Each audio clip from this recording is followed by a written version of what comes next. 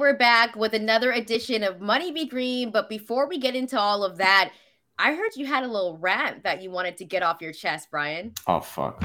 Yo, are you on Twitter and seeing like Elon Musk's tweets, his shitty tweets No, I that just try like to stay just away from it. But what did he say? What did he this say like today? I don't follow this motherfucker, and every time I go on this app, I see his fucking lame ass tweets on my timeline because he apparently I think made it so that everyone could see his lame ass tweets, and his tweets are not fucking funny or witty or smart. He's using memes from like 2012, and he's not fucking funny, and he sucks, and he's ruining that app, and that's my rant. Yeah, you know what? He is ruining the app. And we've seen some like things kind of break down on Twitter.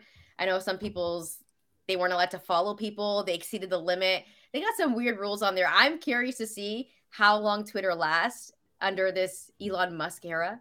But yeah, I'm I, over it already. I hope he sells it, and I hope that it's look. We have betting shit to talk about, so we won't go long on this. But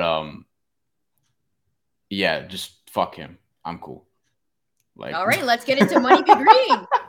Look like money, motherfucker? Money be green. Money feel like money. That shit look green to you? All right, so we got to start off with the fight that everyone's talking about. We'll get to the nerdy fight a little bit later, but I'm talking about Jake Paul and Tommy Fury. So let's take a look at the odds for it because the line has actually moved. So Jake Paul was a favorite. He was a minus 160 and Fury was a plus 125. That has actually moved. Now Jake Paul is a minus 180 and Fury is a plus 140. He's the underdog in this one, Tommy Fury, but the favorite outcome is Jake Paul to win at decision at plus 180, and a Jake Paul stoppage would be a plus 220. And Fury, well, he's the underdog. So a decision win for him is a plus 500, and a stoppage win for him is a plus 280. Brian, tell me how you're going to be betting for this one. this is excruciating. I've gone back and forth. No, seriously, like I've gone back and forth on this fight for a minute now. And ever since it got announced, I've always had the sort of feeling that Jake Paul's gonna win this shit, isn't he? You know what I mean? Because I've been one of the people saying, wait till he fights an actual boxer. And then they handpicked Tommy Fury, which you got to raise your eyebrow a little bit, right? Even though Tommy Fury is a half brother of Tyson, cousin of Hughie, son of John, he's not necessarily like the most high level boxer there is, to put it that way. And if you watch him fight, you'll know like he's flawed. He's still very young and he can get better. I hope that he does take Jake Paul seriously though, because if he does, then he could actually win this fight. But I've been leaning Jake Paul by knockout ever since this got announced, which you can still find at plus odds. I'm trying to remember the exact number, but on like BetMGM, for example, Jake Paul was as low as like a minus 143 favorite. Tommy Fury was plus 130 straight up by knockout. It was around plus 200, plus 220 or so on DraftKings. So depending on where you look, you could actually find good odds on this. It's not the favorite. Like the books expect Jake Paul to win a narrow decision. And in looking at it, like you look at Jake Paul's resume, which we've talked about. Ben Askren is there, Nate Robinson, Tyron Woodley, guys who don't box. And the best guy that he beat was Anderson Silva. But when you watch Anderson Silva, who was 47 years old at the time, he looked better than Tommy Fury's last opponent, who was like 10-2, right? And Daniel, whatever his name is. And Tommy Fury, if you look at his resume, I'm trying to find the exact stat that I pulled out, but there are a lot of guys. Okay, here we go. Fury's opponents were a combined 14, 175, and 5 with 6 knockouts before his last fight, where he beat a dude who was 10-1 at the time. I don't know how he got to 10-1, but he's 10-1. And you've seen this in UK with UK boxers like Liam Smith, Dylan White, and Joe Cordina. Like seriously, you'll see them early in their careers. They'll beat guys who are legitimately 2-43 and 9-49 and 7-30. So this is part of the UK sort of process, and it happens in America too. Like you look up some guys, like they have these guys on their resume, but ultimately, like I just think Jake Paul's going to win this. And if you ask me what I think is going to happen, I think Jake Paul wins by knockout. But if you ask me what I want to happen, that's a different discussion. Yeah, I mean, that's a discussion that we probably won't have because we're trying to make obviously us all against Vegas, right? That's what we want to see here. The way that I'm going with this fight, it's been hard for me to pick which way I want to go because you kind of mentioned it. Jake Paul handpicked Tommy Fury. And what does Jake Paul want to do? He wants to win. So it's very interesting that he handpicked Tommy Fury. And I feel like who wants it more? That would be Jake Paul, because if he wins this one, he's actually going to be ranked in the cruiserweight division. So he really wants this because he doesn't like the fact that he's being called a YouTube boxer. He wants to be taken seriously. And don't get it twisted. I do appreciate the fact that, he has really supported women's boxing and everything that he's done. And I'm not mad at him trying to get the bag. No way. But in this fight, he's fighting a guy, Tommy Fury, who actually has a pretty good jab, right? But Tommy Fury doesn't have devastating power. And we all know that Jake Paul has this right hand. The one thing that I did notice, though, is that Jake Paul hates to fight on the inside. Every time a fight is on the inside, he'll tie you up. He's not comfortable fighting on the inside. He doesn't want to bang with you on the inside. Yeah. So I think if Tommy Fury tries to bang with him on the inside, maybe he'll have a little bit of luck there.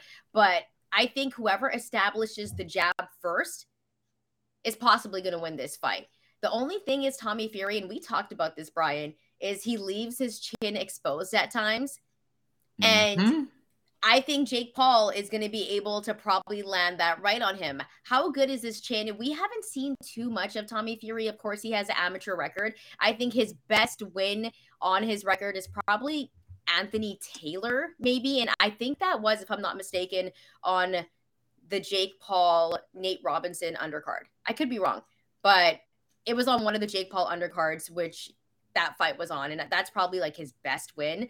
But as you look at his record, I mean, Tommy Fury, what is he? He's like 8-0, 4 of those wins coming by way of knockout. So right away, you kind of know, yeah, he has a 50% knockout rate, but early on, if you got power, you're usually like knocking out dudes left, right, and center.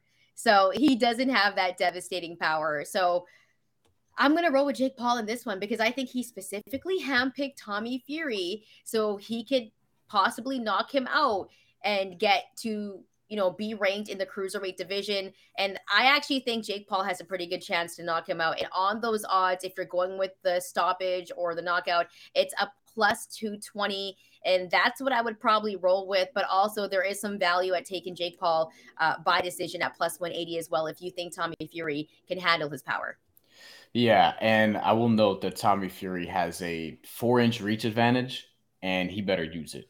I didn't like how he looked in his last fight, just in terms of like what you said, keeping his chin in the air. I think his opponent had his chin more tucked than Tommy Fury did, as a matter of fact. And if Jake Paul, nothing else, he's going to have that right hand. To your point, with Anderson Silva, because Anderson Silva was actually trying to fight on the inside. He would tie him up, try to fight off a distance. Jake Paul actually has a decent reach for somebody who's 6'1". He has a 76-inch reach. But Tommy Fury has an 80-inch reach.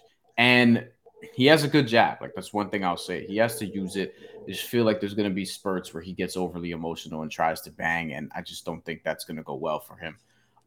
But listen, man, he better win because he's a Fury, and they might disown this dude if he doesn't. And for Jake Paul, like, I fear what would happen if he won this fight. There's going to be a lot of what are they going to say now? Da, da, da, da. And it's like, yo, to be honest, Tommy Fury is not like the sort of gatekeeper of all things boxing here. Like, he's not fighting on behalf of the entire sport. You know what I'm saying? Yeah, but it's also like, for such a long time, I'm like, why doesn't he fight a real boxer? What's going to happen when he fights a real boxer? But like, we kind of had this conversation with, one of our good friends from Fight Hype, Ben, and he's like, unless Tommy Fury got some new skills in his bag, I mean, I don't know if he's going to beat him or not. So I think Jake Paul, if he does beat Tommy Fury, we're not going to hear the end of it. He's going to be a real boxer. And I want to see him in the ring with better competition then. Because this is a step up. He's gotten better. That's the thing, too, with Jake Paul, though, is you have to admit that he has gotten better every fight. Sure. And he has stepped up his competition in every fight. Now, some of that competition were former MMA fighters that were retired. But nonetheless, it's gotten better than Nate Robinson, weren't even strikers in their MMA career, Ben Askren. And who were college wrestlers who became UFC strikers, which is way different than boxing striking, Tyron Woodley. But yeah, I mean, look, he beat Anderson Silva, who beat a former world champion, Julio Cesar Chavez Jr. However, we should note that kind of comes with damn near an asterisk because Julio Cesar Chavez Jr. is a very complicated talking point if you know boxing at all. We could leave it at that. And then the last thing for me on this Tommy Fury thing, like I think he thinks that because he's a Fury, he's just gonna walk in there and win this fight. And I don't think he's that much better. He shouldn't even be an underdog, really. But I don't think he's that much better than Jake Paul to be thinking that way. So here's the thing. Hopefully he takes it seriously is where I'm at. We talk about pressure, right? So Jake Paul wants this, right? He wants to be taken seriously. He wants to be ranked in the cruiserweight division. But I think there's more pressure actually on Tommy Fury coming into this one because he's got the name to live up to, right? So if he goes in there and he loses to Jake Paul, he's going to be seen as a joke. Yeah. He's never going to live that down. And it's always going to be a knock to him. And it goes back to the fact that, you know, he was on Love Island. He's not really into this. He's just doing this because of the name. If Tommy Fury actually wants to take boxing seriously, he has to win this fight. And if he wants other people to take him seriously in this sport and not just ride off the coattails of that name, I think he has more pressure on him. So it'll be interesting to see if he wants it more because we know Jake Paul wants this. Yeah. We know that he wants this. Either way, both of these dudes are going to make money. So I'm all with that. But we want to know here at the Mandatory who you're rolling with. Are you rolling with Jake Paul? Are you going to be rolling with Tommy Fury? Let us know. This is an interactive show. You can hit us up on our social media platforms. You'll see the ticker going below, the ways that you can connect with us. And also, I forgot to mention, if you like the content, make sure to hit that subscribe button. Make sure to hit that like button. And if you got a couple of minutes, also leave a rate and review. Now, we got to go to a fight that could potentially be, and I think it's going to be fight of the year, Brian. It's one for, you might say for the nerds, but I think if you're a boxing fan, you're going to love this one. It's going to be a banger. Subriel Matias and Jeremias Ponce. This one, Matias, a minus 400 on the money line. And then you got Ponce at a plus 270. He's the underdog on the money line. Brian, who are you rolling with? And by the way, thank you for teaching me how to say the names, you know, with a little bit of authenticity and not butchering it. Subriel Matias and Jeremias Ponce, from my understanding. My Spanish is a work in progress as well, despite me being Puerto Rican, but that's a complicated subject that we can get into another time. We will get into it. Speaking of being Puerto Rican, Subriel Matias is in this fight, and that's like, I'm super excited because I feel like Puerto Rico's going to have another world champion. And very few things excite me more than yet another Puerto Rican becoming a world champion in boxing. This motherfucker is scary, okay? He's 18-1 with 18 knockouts. He is one of the absolute hardest punchers at 140 pounds, and that includes Regis Prograis. That includes just anybody in that division. I actually would love to see him fight Regis Prograis at some point this year. We may or may not have somebody in the show coming up who might have something to say about that, but we can get to that perhaps later in a future episode that won't be too far down the line. But in terms of sizing this up, he's scary in the pocket. He can hit you from distance a little bit, but he is so good at pressure fighting and really wears you down and breaks you down over the course of the fight. He did it to Malik Hawkins. He did it to a whole bunch of guys he's fought against. And then Jeremias Ponce, skilled, talented, not as many fights as you'll find on YouTube because he hasn't been on TV as much, but he has a nice win over Louis Ritson, which is probably his best one, over in the UK. And is 30-0 with 20 knockouts, though. Resume, I mean, not tremendous. You would say Matias has a better resume here. And then in going on to the actual betting portion of this, for me, I've been saying that Subriel Matias would knock out Jeremias Ponce for months. And this fight has been in limbo for a long time. It was supposed to happen at some point in the summer. It got pushed to October on the Deontay Wilder card. Then there was a visa issue with Ponce. Then it got pushed back again. And then Subriel apparently said that I'm going to make him pay for that through a translator. I'm going to make him pay for making me wait because he wants to become a fucking world champion already. And I think he's 30 or 31. So he's like, yo, let's get this shit on the road. Subriel by knockout, minus 160 on FanDuel, minus 170, minus 180 in other places. I would say jump on the price now before it gets to minus 200 because I could see that happening before fight night or something very close to that. He's going to win by knockout. I'm confident in this. If he doesn't, then I'm going to be very stunned. And it's rare that, because look, this is betting and this is boxing. Yeah. Anything could happen. And I'm not, look, no one over here is batting 1,000 with their bets. But this is one that I feel confident in. And then I have some like actual money on him, not just doing this for the sake of the show. So I would say that he's going to win by knockout. And I think he can potentially do so early as well. Yeah, and we should also mention that last week Brian was 2-0, I was 1-1. So we should keep that record going throughout this, but nobody is batting 1,000. For me, listen, you kind of broke it all down there. Matias, we know that he's a pressure type of fighter, likes to fight in the middle of the ring, and he's got heavy hands, and his power is real. He's got this devastating power, and he likes to walk you down. And I don't know what's up with him, but he doesn't get tired. His stamina is crazy. This guy could run a marathon, come into the ring, knock your ass out, and then go back and run another marathon. Okay, and he also has a chin too, which is very important to know. He's got a crazy chin. So going back to that chin, because his one loss was a decision loss against Petrus Anayan in a fight where they actually had a rematch. And then Subriel Matias came back in that one, landed a big right hook with power, got the victory in the 9th round. And that was a fight where people said that he was going through some things outside of the ring. So he wasn't actually himself, but he has been down before in that first Anayan fight. I think he was in the 7th round. And that was just a fight where like he just didn't seem like himself. But the thing is, he will trade with you. And Ponce, right? He's at his best when he's walking down his opponents. He's overwhelming you with punches as well. He does have power punches and he throws with power, but he doesn't have that devastating type of power that Subriel Matias does. But it's like the same type of style where they like to overwhelm you. They like to come forward and yeah, they like to be aggressive with you in the ring. And 20 of those wins for Jeremias is 20 of those 30 wins are by knockout. So like he has decent power, but it's not that devastating one where, you know, you could see it with the eye test where you're like, whoa, that's crazy power. Cause I feel like Matias has that. He's also on a 3-fight KO streak. Keep that in mind. He doesn't have any like major names on the resume, as Brian was saying, but the one edge that I think he does have is the height and reach advantage. The thing about this fight though, is that I think if Jeremias Ponce wants to win this fight, he's going to have to outbox him, right? Because you don't Good luck with that. that's the thing. He's going to have to outbox him because, and that's not really Ponce's style. Ponce's style is like being the aggressor, being in the middle of the ring, throwing hands, but you don't want to trade with a guy like Subriel Matias because like I said, he's going to run a marathon, come back in, knock you out, go back, run a marathon, and then probably have like a victory party. But Jeremias Ponce, I wouldn't sleep on him. Like I like the odds of him on the money line, like a plus 270. Sure. But the thing about it is both of these guys fought, I believe, Jonathan Jose Ennis. And Ennis knocked down Ponce in the 3rd round. And Matias finished Ennis in like 5 rounds. And I just go back to that fight. And you can't really judge a fighter off one fight because you never know what they're going through.